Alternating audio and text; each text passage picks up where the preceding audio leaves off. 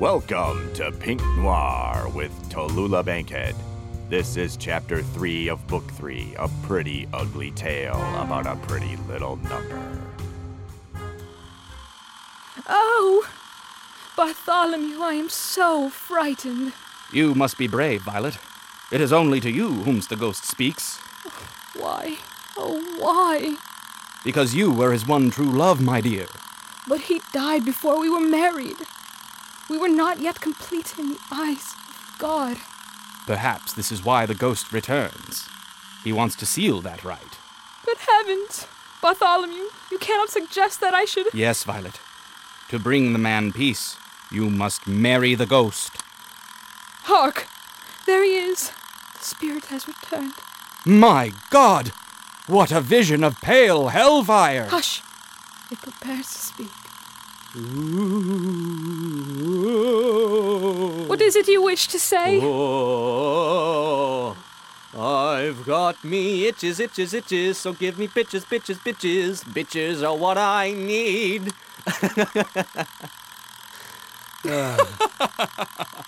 Cut! Damn you, Danny! You stinking ham. You're ruining this production with your antics. Mr. Turtle, I cannot work like this. It's late. That's a wrap, ladies and gentlemen. We will resume the scene tomorrow evening. Thank you.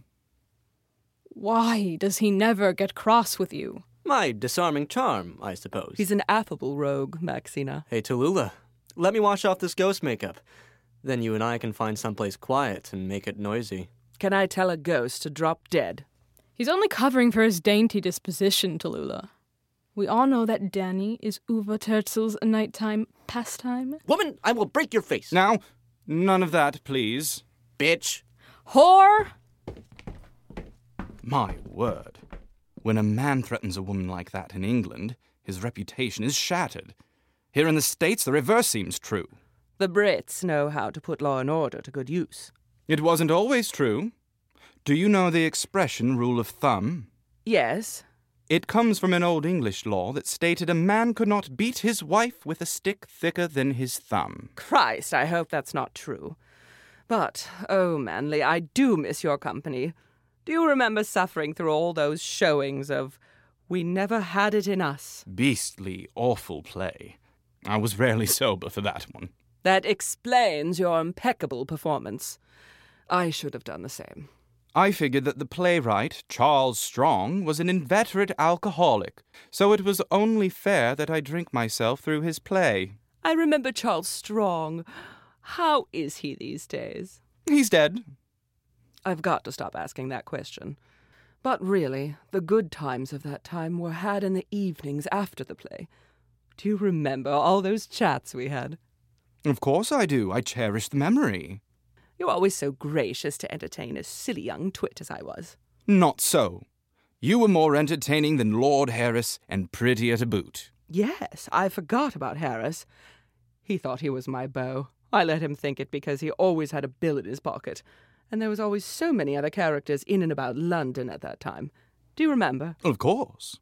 It was as if London was a whirlpool drawing in all the occultists, mediums, mesmerists, and other strange natural philosophers. The worst of that lot was the German medical experimenter Scharfrichter. Do you remember? That man would keep us up late into the night regaling us with his medical horror stories, like crushing a man's head with a vice to cure his insanity. That's right. I recall that clearly. But if I may ask, Tallulah, do you think of Dr. Scharfrichter now because of Grace Newton's plight? I suppose. Do you think Dr. Scharfrichter could solve that mystery? Possibly, possibly not. Even the medical professionals know so little about how the brain works. Science doesn't even know why we sleep. I know why I sleep. Because being me is exhausting, and I need a break from it at least a few hours a day. Are you sure you're not yourself when you sleep? Positive, darling. I have a dream about being trapped in a submarine with Gary Cooper, and when I wake up, I have to wonder what the hell was that all about. My mind had nothing to do with it. Very good. Well, Tallulah, I must get some rest. Of course, darling. Perhaps you'll have a dream about a submarine. I will see you in the morning. Good night.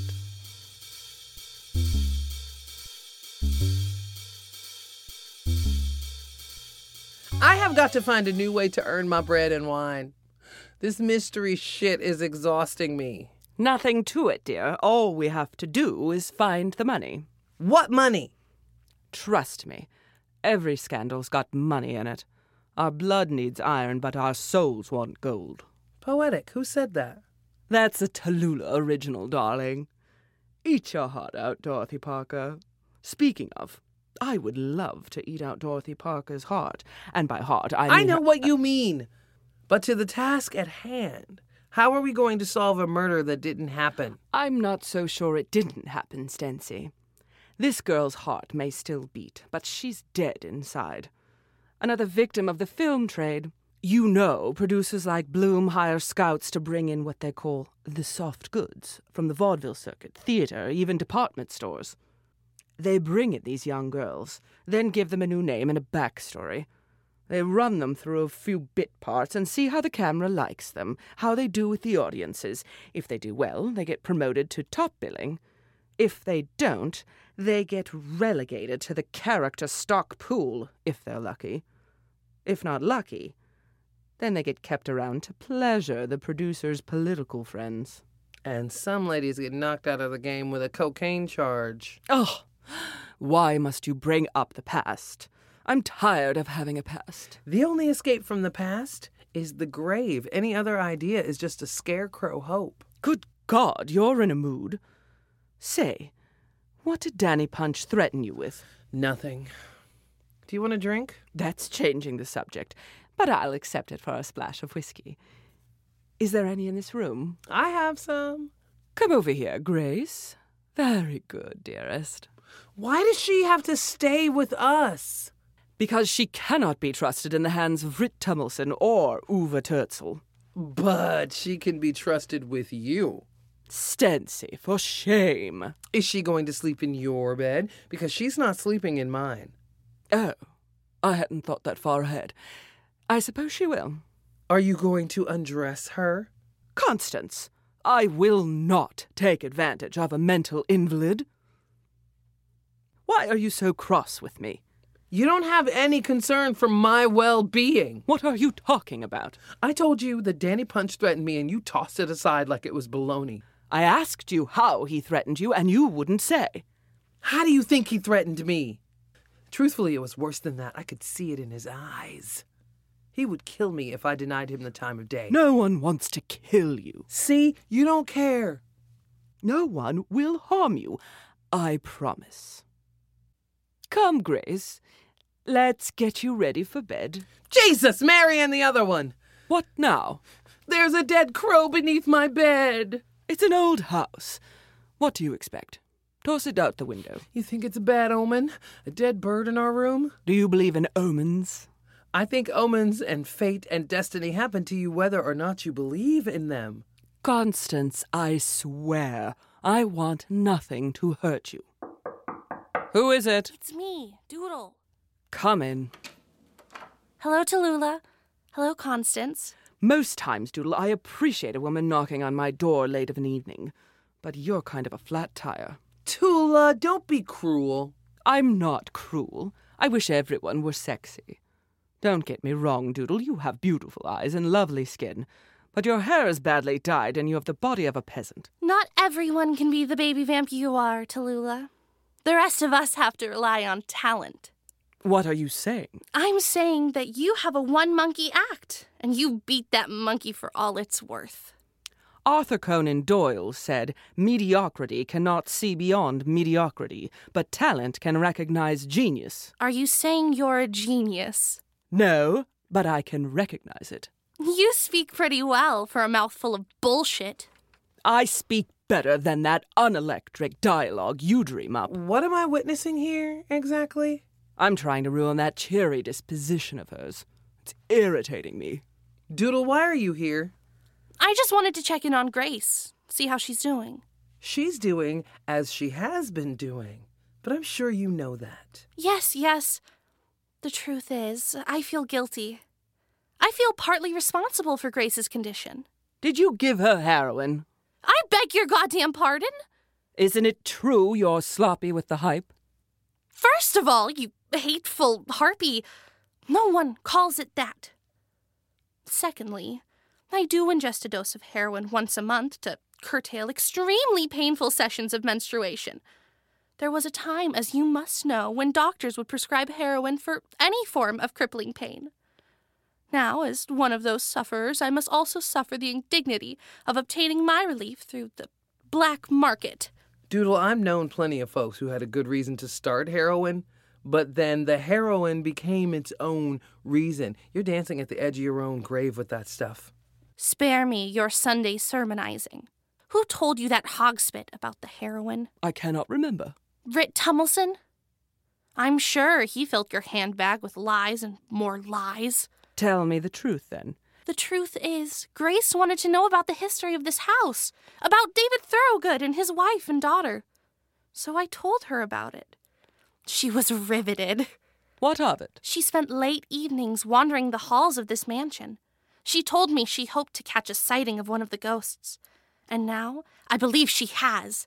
She has seen something that frightened the very sanity out of her. That's the hog spit. You didn't see her before this mania took her over. She was a bright and intellectually vivacious young lady. She had a fire behind her eyes that shone like a lighthouse on a foggy night. She was brilliant. And now she is doused. One dose of heroin would not have done that to her. Someone has said that she was raped by one of the crew, but even that horror would not have killed her spirit. It must have been something otherworldly that did this to her. I believe you, Doodle. You do? Not about the ghosts, mind you, but about the heroin. I believe you did this girl no harm. There's no need for you to feel guilty. Now get your frightfully drab ass out of my bedroom. Bah. Oh, Mr. Turtzel.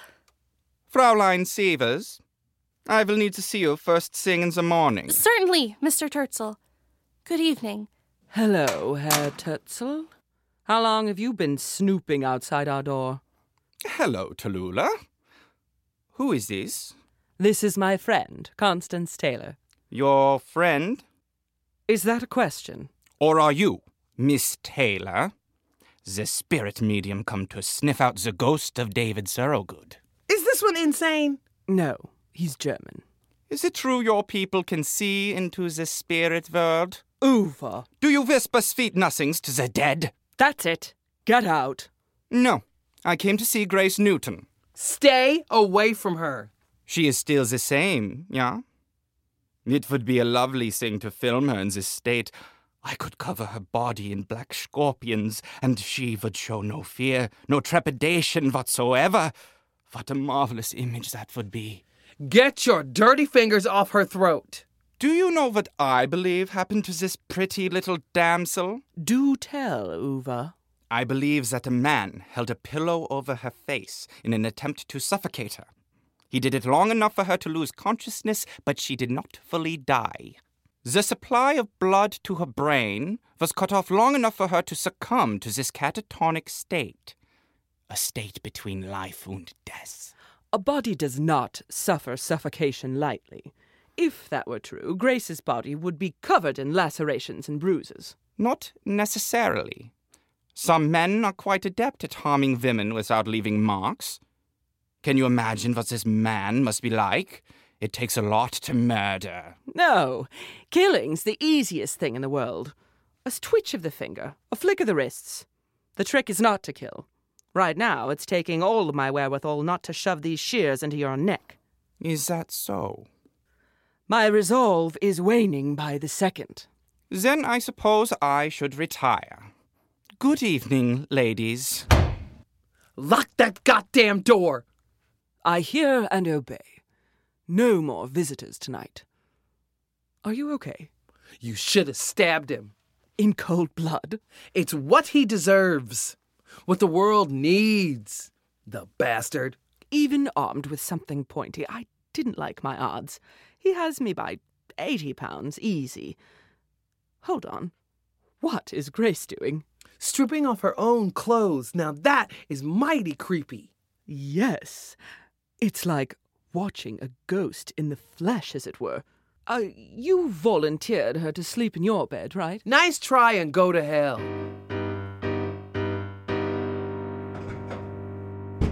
What was that? Ghosts. Listen, it's coming from within the walls. Now it's growing fainter. What the devil? That is a mystery. Come on, let's find the source. I will not. Are you scared? We'll feel better when we know the truth. That's a lie pastors tell us.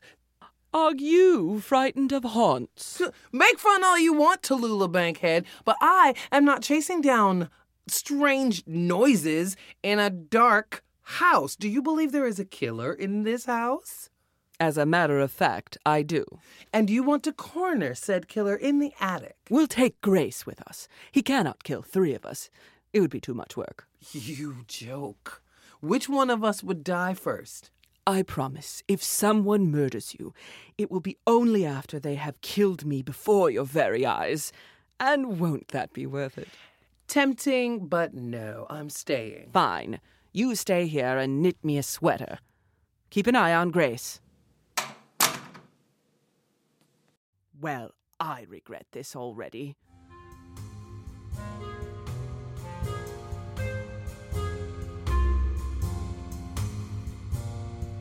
Thank you for listening to Pink Noir.